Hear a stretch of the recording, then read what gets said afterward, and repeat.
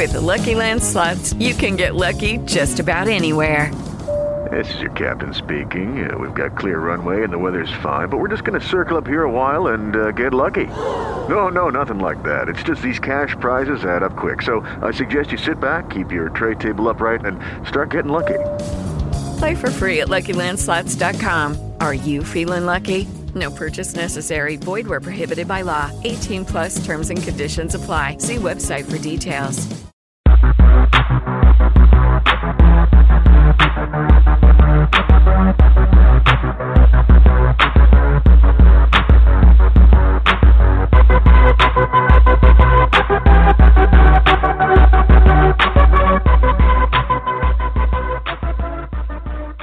Good evening, everyone. Welcome to The Truth Pursuit.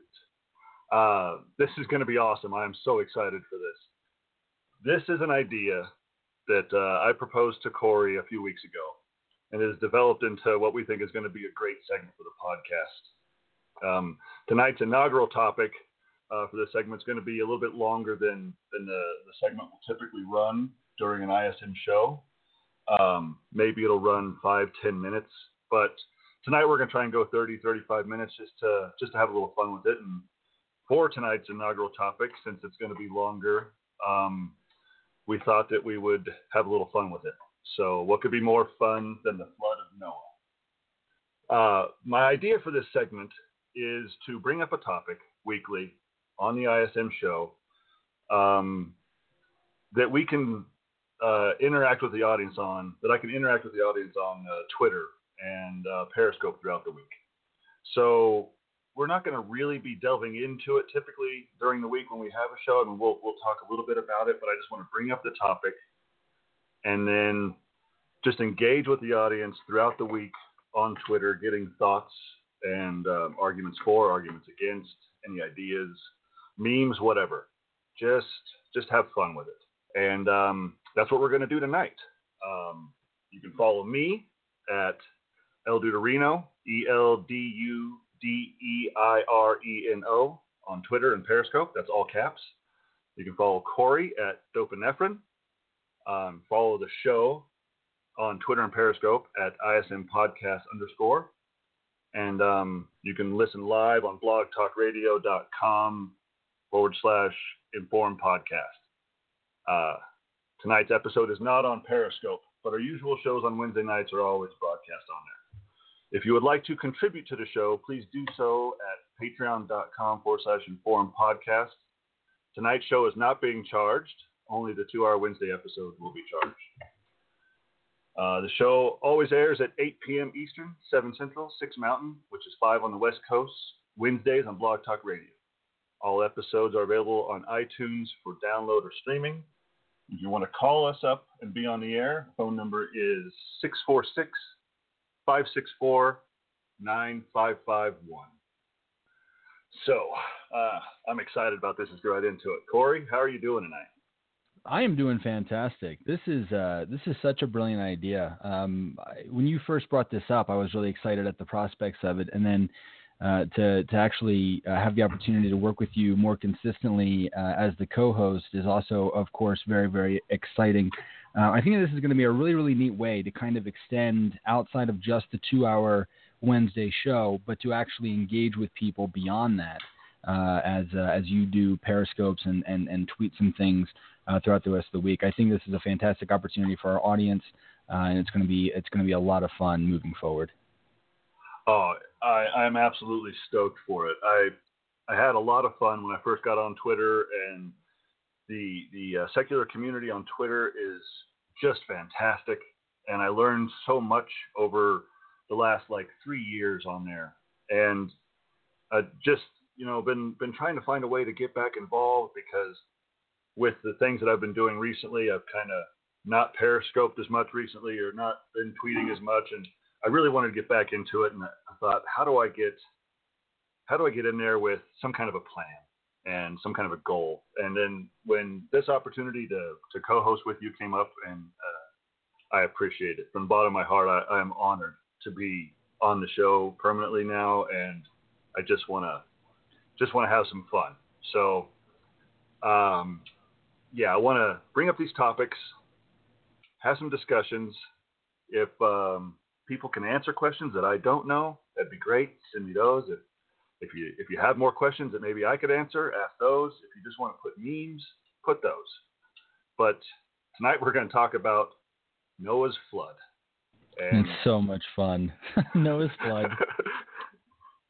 I suppose it's not his flood. He was just in it. It's God's Right. flood. God's flood, really. Yeah, technically. But yeah, I guess we'll just hop right into it here. Noah's flood takes place in Genesis, chapters 6 through 9. Carries that narrative, and there's a lot of information in there about it.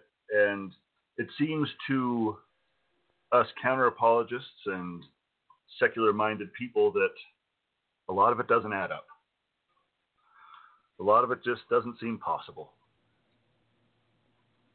To say the least, the amount of problems here. I actually had some fun because we talk a lot with people, as you were saying, in the secular community, in the atheist community, in the free thinking community. At least the small one that we have located and been members of on various social media platforms.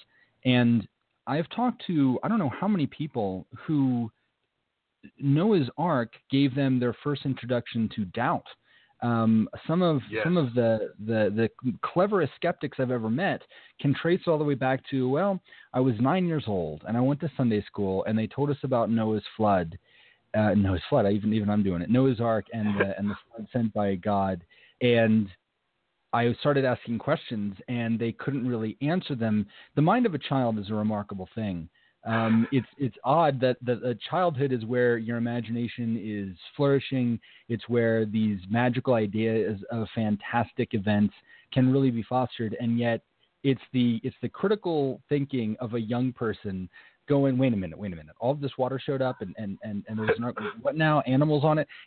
That's when the seeds of doubt begin to be born. Some of my closest colleagues in the secular world can trace their skeptic tendencies all the way back to their introduction to this particular story. Your co-host on the recent Obama episode is one of those. Yep. That's when Chuck at Jotenar, friend of the show, he talks about being in Sunday school at like 10 or 12 and going, Wayne, this is some bullshit.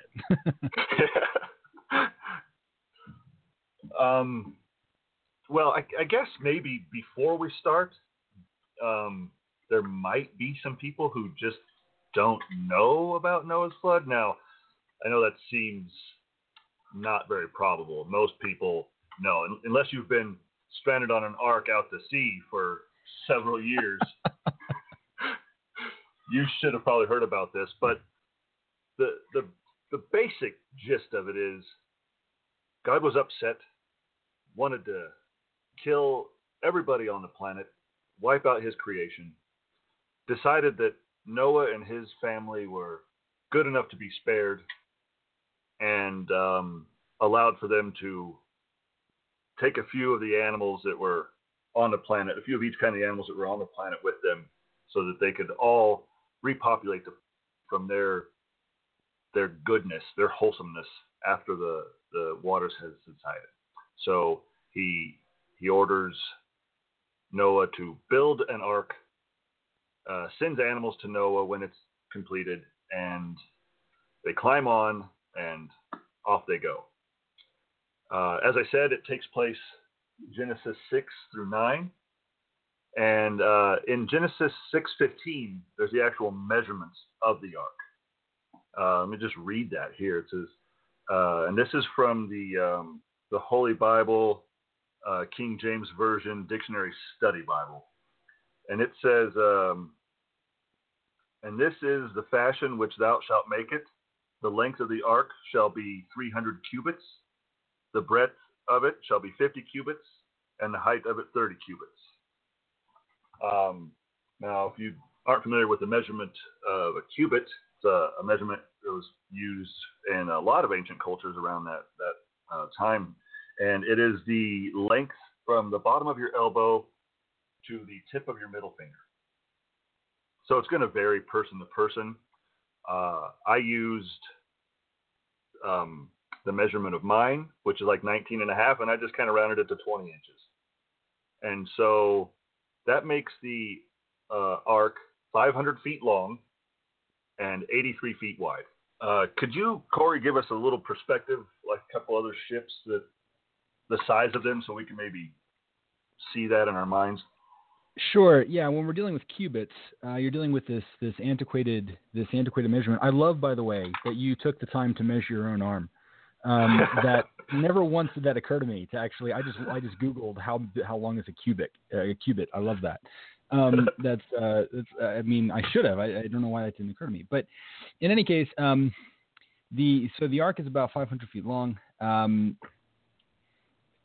When we're talking about how big that sounds pretty big. 500 feet, that's pretty impressive. And that would have been especially remarkable, 4,000 years ago. Yes.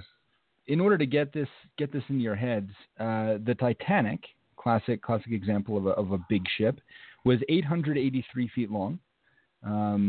So about 380 feet longer than the Ark, and an aircraft carrier used by the U.S. Navy today. The standard aircraft carrier used by the United States is 1,092 feet long, a little more than 2 arcs, nose to nose. An aircraft carrier is still longer than 2 arcs. Okay, so this is a pretty big ship, 500 feet long. Now, just right off the bat, I think I'm running into trouble with. I'm thinking about an aircraft carrier, and they're pretty big. You can get quite a few jet fighters on them, some helicopters, crews of a couple thousand, I imagine. I don't know exactly, but I'm not sure that 2 of every kind of animal would fit on it. My gut says no. That you can get a couple of thousand. When the Titanic went down, hundreds of people survived that, but it took over 1,500 people with it into the depths. So you can fit, and that's smaller than an aircraft carrier. I think you can get 80 jets on an aircraft carrier. You can fit a lot of people on there. But if we're going to talk about 2 of every kind of animal, good God, that's. I mean, you can't even hardly represent a number that large. Now, from what I understand, there are apologists who say that they only needed 2 of every type. Have you heard this argument? I have. It falls apart a little bit immediately because, and I don't want to jump ahead too much. I'm interjecting a little bit here, but at one point we ended up talking about both ravens and doves. Right. So at least it's not like you just took 2 birds. Obviously, there's a difference between doves and ravens. Somebody did the math, and I've gone and foolishly not kept it in front of me. We're still talking about thousands of types of animals, and somebody cleverer than I did the math on insects and said that if you were to break it down to kind, you'd still be looking at about 2 million species of insects. Yeah, I mean, just insects alone, and you're running into space problems. But these ships that we're talking about that we're comparing the size to, these are the Titanic and aircraft carriers. These are modern ships. These are iron and steel, and the Ark was a wooden ship. Gopher wood, I believe, is what Genesis says it is made out of. Yeah, and, gopher. The largest wooden ship ever built was the Wyoming. It's named after the state that we live in, Corey. Good luck there. Governor Bryant Butler Brooks was one of the investors for the ship, which cost about $175,000 when it was built in 1909. It was overall length of, let me just get this here, 450 feet long, and it was 50 feet wide. Now, this was built in 1909 when they had pretty much mastered wooden shipbuilding. Sure. I mean, these were the best at it. And the problem that the Wyoming had, and it's going to be hard to kind of visualize this, you're hearing this audio, but the Wyoming was so long that it would twist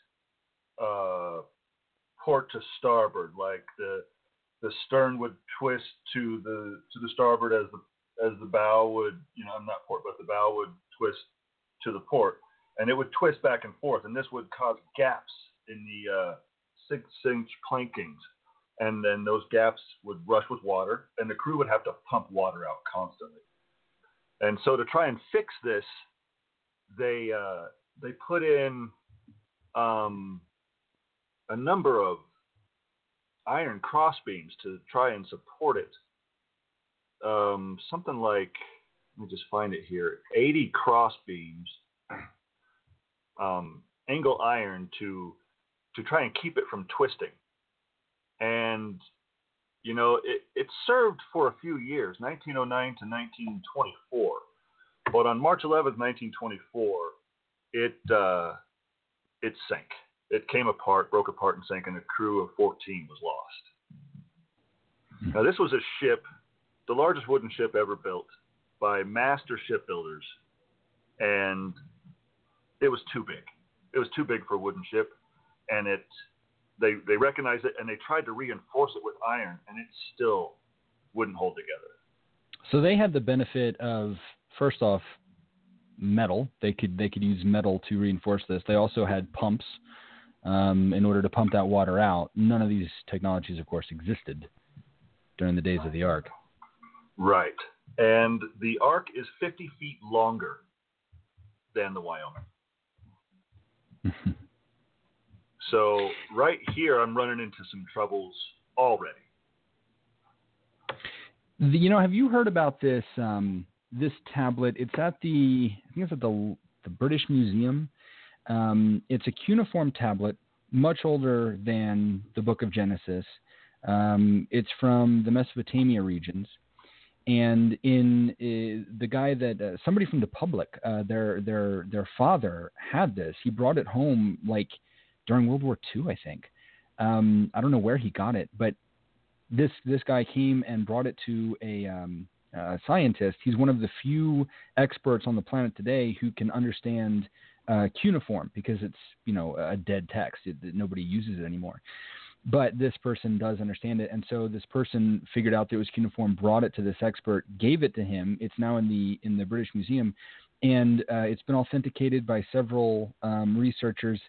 It details something very, very similar to the Ark story, just on this little. It's kind of like it looks like a brick, and somebody pressed, probably like when it was soft clay, somebody pressed using cuneiform all of this text into this brick, and it basically describes a similar story to the flood story. And it includes very specific instructions on how to build the Ark. In fact, much more specific than Genesis gives us.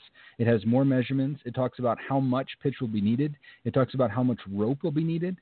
And it very clearly describes the Ark as being round. In Mesopotamia and the surrounding regions at the time, they would make these. Think of a shallow basket. They would weave them out of like rope, almost like flax, and they would wrap them around a wooden like a skeleton. They would wrap this rope all around it very, very, very tightly, and then paint it with pitch. And then you could like sit in that like a bowl, and you could get a paddle, and you would use that for crossing the rivers and whatnot. This brick seems to suggest that one of the older Ark stories actually says it should be massive, like Noah's Ark is claimed to have been, but that it needed to have been completely round. Oh, that is interesting. I hadn't heard that before. I've heard of it depicted as like rectangle, like just a long box. As a matter of fact, that's the way it was depicted in the latest Noah movie. The Darren Aronofsky flick. Yeah. Yeah. So, I suppose that the round one would maybe fare better in the twisting department, but I don't know how big of a bowl you would need to put two of every kind of animal in. And if you had a giant bowl, then that means that Genesis is wrong. Genesis does not describe a bowl. Genesis describes something exactly. Rectangular. I just kind of wanted to bring up a few points so that we can have things to talk about during the week. And so one of the ones is right in the beginning of the story in Genesis 6, 1 through 6. It speaks of the sons of God, and that they were attracted to the daughters of men, and that they would mate with them and have children, and this was like sort of the starting of bringing about the wickedness that God was upset with. And it says in Genesis 6:4, there were giants in the earth in those days, and also after that, when the sons of God came in unto the daughters of men, and they bare children to them. The same became mighty men, which were of old, men of renown. Giants, Corey. Straight up giants, man. I wonder what made a giant in biblical times, because as far as I knew, in biblical times, weren't people much shorter in stature than they are now? Much shorter. The historical record and anthropology tells us as much. Man has grown taller mostly because man has gotten healthier. Humans of antiquity were more or less the same. Species-wise, they were identical. They would have had the same DNA and, five fingers on each hand, and everything else would have been the same. But they were much shorter. Part of that was due to good old-fashioned malnutrition. But yeah, humans in general in this time period, I've heard as low as 4 feet would have been an average person, an average adult, up to maybe scraping around the 4'10" area, perhaps a little bit taller. A giant, I think, might be somebody our height. If we could go back and meet Noah, we might have been seen as giants. That's very true. Yeah, and this just brought something else to mind that I don't even know why I didn't think of it earlier, but that would make for much shorter cubits. Oh my goodness, you are absolutely right. So you may have a smaller ship that might not have the problem with the twisting, but then you're going to have a bigger problem with fitting the animals. So right. They're going to have to pick their poison here on how that goes. That's a brilliant observation. It just came to my head just now as we were talking about it. Speaking of cubits, though, Genesis 7:20 says that, when the water started and it started to rain and the ark's lifting up, or as you told me earlier, that maybe it just stayed under for a while and popped up later like a fish bobber or something. That at a certain point it rose another 15 cubits or 25 feet and covered the mountains. And that's when everything was at last covered. And you had mentioned something about that when I was talking about that earlier today. What was that? Well, okay, we are talking about water. Water is something that we are familiar with. Water, if you pour it into a container, will calibrate. It'll even out. It'll fill its container in an even way, right? This is like middle school. It'll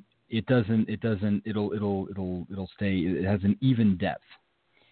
So if you are covering the tallest mountains on Earth by an extra so many feet, then the water is going to be uniformly deep relative to its surface. You're going to have places where the distance between the top of the mountain and the surface of the water is not very much, but the water is going to be evenly deep from sea level, let's say. So you've got water globally that is taller than the tallest mountains. We're talking somewhere in the ballpark of about 20,000 feet above sea level. That's like a low-flying airplane. The ark, for what is it, half a year, a full year after the flood that it's floating around, it's going to be in the clouds. It's going to be floating where Boeing jets are flying.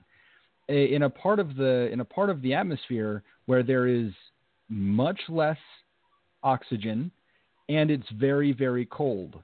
Everything on the ark would have either frozen or asphyxiated. Interesting.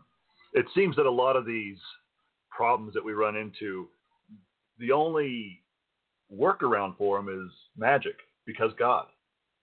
Has to be God, yeah. It has to be the magical powers of God. Okay, and fast forward a bit to Genesis 8:5, talking about the mountaintops. As the waters started to recede, the mountaintops became visible in Genesis 8:5. Now, presumably that Noah would have had to have seen that in order for it to be recorded, or it's just God telling us that this is what happened because there's nobody else around. So if it was farther than 14 miles away, I think is the curvature, then he's not going to see it. And how would he know that the mountains are now visible? Mm. But what he did to find out if there was land yet, as the rain stopped and the water started to recede, was he would the doves and ravens that you were talking about. He would send them out and see if they, I guess, reported back. It's an inefficient method in determining whether or not the waters have gone down. He sends birds out, and that seems to be as far as he's thought. He can't see where the birds go. Otherwise, what's the point in sending them? Because you would be able to see the land. He can't train them, presumably, to bring back information. And as far as I know, unless God intervenes with the magic again, birds don't have the ability to speak. So yeah, I'm not sure the plan, but he does send the birds out in order to determine it's what he's got. You know, he's working with what he has. So Genesis 8:5 says the mountains are visible as it recedes, but then Genesis 8:9, with the birds he lets out, they come back because there's no place for them to land. So they must not like the tops of the mountains. And maybe it's just pointy peak. And it's just too hard. Tip. Yeah. But then in Genesis 8:11, one of the, I believe is a dove, returns with an olive leaf. And he knows now that there's exposed land. Now, the problem that I see here is it talks about when the flood comes in, everything was killed, every living thing. So this, and we would know now with the immense pressure and the lack of sunlight for over 6 months, that all vegetation would have died. So this bird bringing back an olive leaf begs, asks like, from what tree did this leaf come from? In the Quran, they have a version of the Noah story, and there are some discrepancies. But when Noah sends out the raven in the Quran, it doesn't just come back without anything. It's not like it just fails and comes back. It goes out and lands on some carrion and starts eating the carrion, and Noah gets mad at it and curses it for like getting distracted. Oh. So there are dead animals either floating on the surface of the water or lodged somewhere where the bird can indeed land. So then this dove could have brought back an olive leaf from the flotsam and jetsam of the surface, and then he's like, "Oh, good land." It's not there yet. Right. Now, we've got a comment in the chat here. Zafara says it was one continent and the mountains were not so high. They arose after the Ice Age, which was caused by the flood. That's a very, very interesting attempt at explaining this. Of course, we're talking about in and around the Mediterranean, and then we're talking about Mount Ararat. This is not far at all from the Himalayas. The Himalayas are the tallest mountains in the world, and they were formed when a large chunk of Africa, what we call the subcontinent of India, separated during the break apart of Pangaea, and with some force over the course of quite some time, smashed into southern Asia, becoming part of that continent, and in the process buckling all of the land in that area and forming the Himalaya mountain range. Yeah, and in order for that, I mean, like you said, over millions of years, if that, you can imagine the speed that the plates would have been moving if it happened over the last 4,000 years, or presumably over just a few hundred years right after the flood. Too fast a movement. She followed that up with, right, that happened because of the flood. So Pangaea happened because of the flood. Okay. We run into a slight problem here just because they know the name of the mountain, and there was nobody around to name the mountain. It talks about what the people in the various regions knew that mountain to be named of. So before the flood, that mountain had a name for it to have had one when Noah recognized it.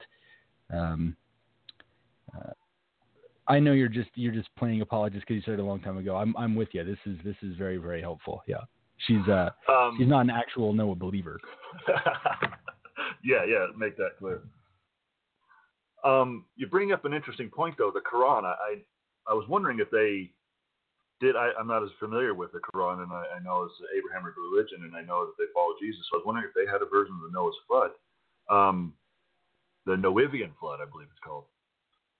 But was there flying horses on the ark? Well, that is a fantastic question. The flying horse, I assume you're referencing from near the end of Muhammad's story that flies him to heaven, is not a terrestrial beast. It's supposed to be kind of like Pegasus, like the horse of the gods. Okay. It lives in heaven and comes down to get people. Oh, well, sure, that makes more sense. All right. Oh, right.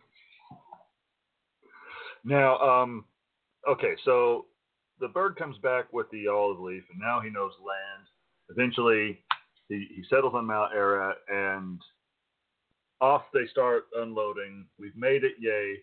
And the first thing that Noah does is get busy sacrificing a bunch of those animals that he just saved from the flood. It's literally the first thing he does. The boat lands, he gets out, thinks, awesome, dry land, and starts killing the animals that he's been struggling so hard to keep alive. I think he hacks parts of the boat, right, and makes an altar. Sure. We're not going to need that anymore. Not going to need that anymore. But then immediately start slaughtering and burning animals, and God is pleased with the smell of the cooking meat. So, just seems a little counterproductive. Slightly counterproductive. Now, for the sake of the apologists, we should say that the traditional story is he brings the animals on board 2 by 2, and every time you hear about or every time there's a portrayal of Noah's Ark, it's always like, very, very kid friendly, like 2 cute little elephants going on the boat, 2 giraffes and 2 birds and 2 alligators and whatnot, and they're all going in just like a male and a female, just that's it, going onto the boat. According to the Bible, and it's a little confusing, it does suggest that he was only taking the animals 2 by 2 if the animals were unclean. Unclean animals, even though we haven't yet gotten to the part where God says some animals are unclean, there were apparently still unclean animals. They just hadn't been defined as such yet. And unclean animals were taken on just 2. Clean animals were taken on 7 by 7. Now we assume that since that would be an odd number, which isn't very helpful in procreation, that means 14 of every kind of clean animal. So you'd have 14 elephants and 14 giraffes and so forth, assuming that those are clean animals. And anything that's unclean would be the traditional 2 by 2. So you would have a couple of extras to sacrifice. That's nice, and that helps with the space problem that they have too. So. 2 elephants, where do you store them? 14 elephants, not a problem. Sure. But speaking of the clean animals, though, so in Genesis 9:3, there's this passage where God says that all the things that move on the earth, you can eat. You can use it for meat. Everything that moves, you can use it for meat. And he goes on to clarify, it seems that except for humans, you can't eat of your kind. You can't eat of other humans. He kind of puts down a law on cannibalism right there. It's nice that post-global genocide, we do get our priorities right, and we do say that cannibalism is a no-no. I appreciate that. But yeah, so that's a good move on his part. It's going to help with the go forth and multiply a lot. But he says that we can eat anything that moves. And then, as you mentioned later in Leviticus, is where we start defining, no, actually you can't. Right. The animals were divided into clean and unclean at this point, but it also says that you can eat anything. And then once you get to Leviticus, we learn that, you've got swine, of course. Right. I think that turtles, like sea turtles, you're not supposed to eat those. There are several other animals that are decidedly unclean, but the definitions of clean and unclean must have changed between Genesis and Leviticus. That is, yeah. So go ahead and eat it all. Never mind, I was wrong. Sort of like, never mind, I was wrong on making you in the first place, and I needed to kill you all. But then, so he's done his sacrifice, and it gets a little crazy there after a bit, where he just Noah just plants a vineyard and just drinks all the time, just gets drunk. We didn't really mention this. Noah was 600 years old when he built the ark. And then after the ark landed, he lived another 350 years. And he died at the ripe old age of 950 years old. You and I haven't yet experienced this, but I've talked to people who are retired, and they often talk about how there's a listlessness. Some people who retire find that in their old age, they feel like they're not that useful anymore, and they don't know what to do, especially if they've spent their whole life with a job or a career. And so many of them will find some kind of hobby or volunteer work or something that they can do in their old age, even into their 70s and maybe even 80s. They'll continue on doing this. So Noah being 600 and starting this kind of a pet project, I think, is just common sense. It's fitting. Like, he had done the golf thing. It bored him. The time to build a really big boat. Zafar says that if she was 600 years old, she would drink all the time too, and I will grant you that much. Yeah, 600. Yeah, if I'm still around, I think wine is about the only thing I'm gonna. Not to mention the PTSD of, holy shit. Everybody I've ever known has been brutally massacred by somebody who I know what you're saying, and I'm with you on the drinking part. But for Noah, he had to plant a vineyard and work it, and then mash and then wait. I mean, that seems like just another big project. How are you going to relax? But he spends a lot of his time drunk and naked, and gets upset when his sons cover him up. This is why he's mad at one of them.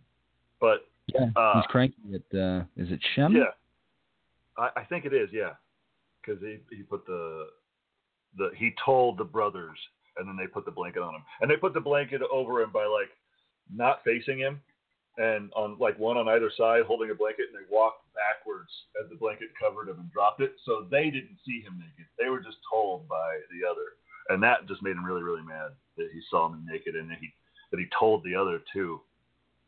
How dare you? I mean, this is like, Dad. This isn't just some stranger, and he's hammered, drunk, and kind of asleep. Right. Then again, you just witnessed God kill everybody because of crimes against God. So I might also take the extra precaution of walking backwards in case God decides to set him in the shower. But I mean, I don't want to make it weird, but I've seen my dad's penis. It just happens as you're walking around the house when you're growing up. And as far as I know, he didn't want to punish me for all eternity and my offspring and their offspring and their offspring for it. It was just like, oh, he's coming out of the shower and I was in the hallway. Oh, can't unsee that. Your father is obviously a very wicked man. That's true. But right around this time is when God's making a pact with Noah, and he's saying, you know what? Sorry about that whole killing everybody with the water thing. So I promise I'm never going to do that again. And to always remember that promise, I'm going to set a rainbow in the sky. So every time it rains from now on, you will see this rainbow, and it will remind you of the pact that I have with mankind moving forward, that I will never kill you guys with floods again. And I was wondering if there weren't rainbows before the flood. Then it seems that when it rained, there weren't rainbows. So did light refraction work differently prior to the Noavian flood? Very good question. Yeah, if God puts the rainbow in the sky for a particular reason, it would certainly stand to reason that it was the first rainbow. Yeah, must not have been there before. Or it wouldn't have been remarkable otherwise. Yeah, one of those. If it's God's promise, right? Then the rainbow would have, especially since God is omniscient, He would know eventually I'm going to need this whole rainbow thing. So I'm not going to just, Noah would be like, yeah, I've seen that 1,000 times. That wasn't a promise before. Yeah, it's a good point. I think you had a couple of questions that you wanted to ask about. Well, logistics of it. Logistically, okay. This is all kind of the common things. It's just laughable to me when we try to break this down and say that this all happened. Okay, you've got all these animals on the boat for at least 6 months. I've often heard that they were on the boat for a full year. What were the animals eating? Why were they not eating each other? How, once again, did they all fit on the boat? We know how big it was. The Bible, as always, breaks itself apart by trying to prove too much. It gives us the measurements, and then we're able to later figure out how many animals there are on the planet, and we can recognize that there is no way in hell you're getting even a sample of all of those animals onto this large by our standards. Granted, it's pretty big. It is not nearly big enough. Why did the animals not eat each other on the boat? Okay. The only way to explain that is, God must have stopped them from doing so. Just a quick, to your point of food, Genesis 6:21, and take thou unto thee all the food that is eaten, and thou shalt gather it to thee, and it shall be for food for thee and for them. Speaking of the animals. So they were eating, and so was Noah and his family, and it was a shared food that they were both going to be using. It doesn't specify what it is, at least in this version. So not only do we have all of these animals, but we've also brought along enough food for all of them to eat for a year, and the food doesn't get spoiled. Right. Okay. Just for a pair of lions, you're going to need tens of thousands of pounds of meat to get them through a year on a boat. That's just one species. You got millions to go. Okay. Were the animals on the boat having sex with each other? That is, after all, why you chose them. You chose males and females in order to put them all on the boat so that they could procreate after the fact. Were they procreating? Now, Zafara says, no, see, the animals hibernated. And I've heard this argument. Not all animals hibernate. Some animals do hibernate. Even the animals that do hibernate don't hibernate for full years.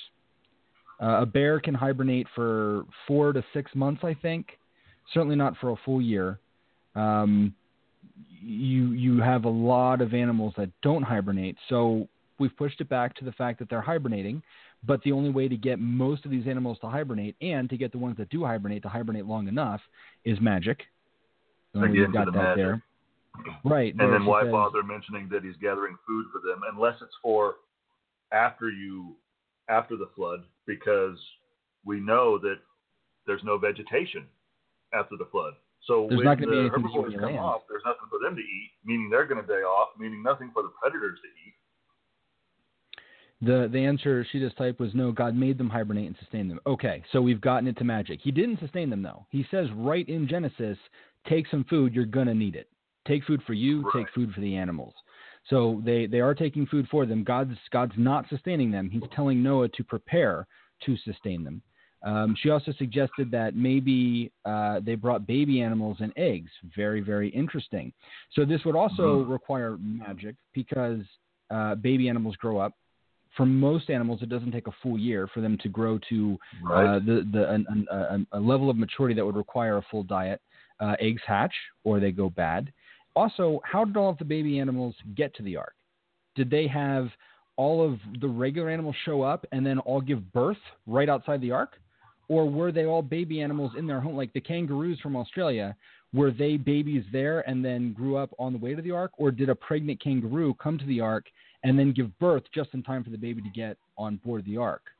That also would require them to not be infants because then they would need their mother's milk and their mothers were left behind. Okay. Nice Cameron reference. a little bit of the Cameron. You got to circumnavigate the believer's intellect in order to get all this in there. Okay, so I still haven't gotten an answer as to whether or not animals were procreating on the boat. Now, if they were hibernating, they wouldn't be procreating, and if they were babies, they might not be sexually mature yet. Of course, animals mature at different rates. So I've heard the argument that no, they didn't procreate. I think that there is one explanation that suggests that all of the pens on the ark had spikes pointing inward so that the animals couldn't get to each other, and that kept them physically from being able to procreate. And I suppose you could do something like that. You could keep them from procreating for the entire year. Now, you already have an impossibility with how much space you need for all the animals. Now, on top of that, you're building in apparatus to separate the animals and so forth. But okay. So if they aren't procreating, what happens to animals who have a lifespan shorter than a year? What about the fruit flies and all of the other insects, most of whom live for anywhere from a couple of days to a couple of weeks, maybe a few months? They had to be procreating because they would drop dead. That's very true. That is a very good point. I had never considered that before. And then the procreation, if the rate isn't slowed down at all or controlled by this magic that has to be in control of everything, then you're going to end up with thousands more than you started with, and there already wasn't enough room. And I also like to think of the insects. What about termites on your wooden boat? One would think that would be a bit of a concern. You're relying on a wooden structure to survive, and you brought termites with you. It's another idea of not great planning. There's a lot of problems here with the planning. How are you getting the excrement off of the boat? We have a narrative in which the entire planet is covered in water. Where did all that water come from? And where did it go away to? That was enough water to cover the tallest mountains and cover the entire planet, killing everybody there. That's a lot of water. That's right. So and much all the water. Yeah, all the water that's here is already here. It's a finite resource. We've got the same amount of water. If you covered the planet in that much water, water is heavy. You would change the weight of the planet to the point of it altering its inertia around the sun. That's something I also never considered. It's too much weight. You have water appear out of nowhere and then disappear into nowhere. You have all of the animals coming from all over the planet, all making it to this one spot. you've got the survival of just 8 people, and that being enough genetic diversity to repopulate the planet. You've got enough genetic diversity between 2 of unclean animals and 14 clean animals to repopulate the entire planet. That's an impossibility. You have nowhere near, it's laughably impossible to get this many animals onto the boat in the first place. You've got a boat that probably couldn't have been built at this time with these resources in this part of the world. Ken Ham spent over $1 million trying to recreate it, and he had modern tools and a workforce in Kentucky. You've got the inability of the animals to procreate, but they had to procreate. You've got keeping them alive so that they're not eating each other during this journey, so on and so forth. What did they all drink when they got off the boat? The entire planet is covered in ocean water. There's no fresh water left. Presumably some kind of a brackish water. The Ken Ham thing, also he would have had to have had investors, yeah? Right, to collect all that money. So when you have something like that and you're building a structure, you would have to get flood insurance on it. Yeah. You would indeed. You said that with such a perfect tone. I didn't even notice that it was a joke there for about a count of 3. That was great. The point that we're trying to demonstrate is not that God couldn't do it. It's the fact that God would have had to have done it. So God, at this point, you can't explain all of these things using science. In fact, there is this weird combination of, well, we can prove it. No, you can't. Well, where we can't, God intervened. Very well. Then you've pushed it all the way back to all of this actually happened in the real world, and God kept the planet from falling into the sun or leaving its orbit because of the extra weight.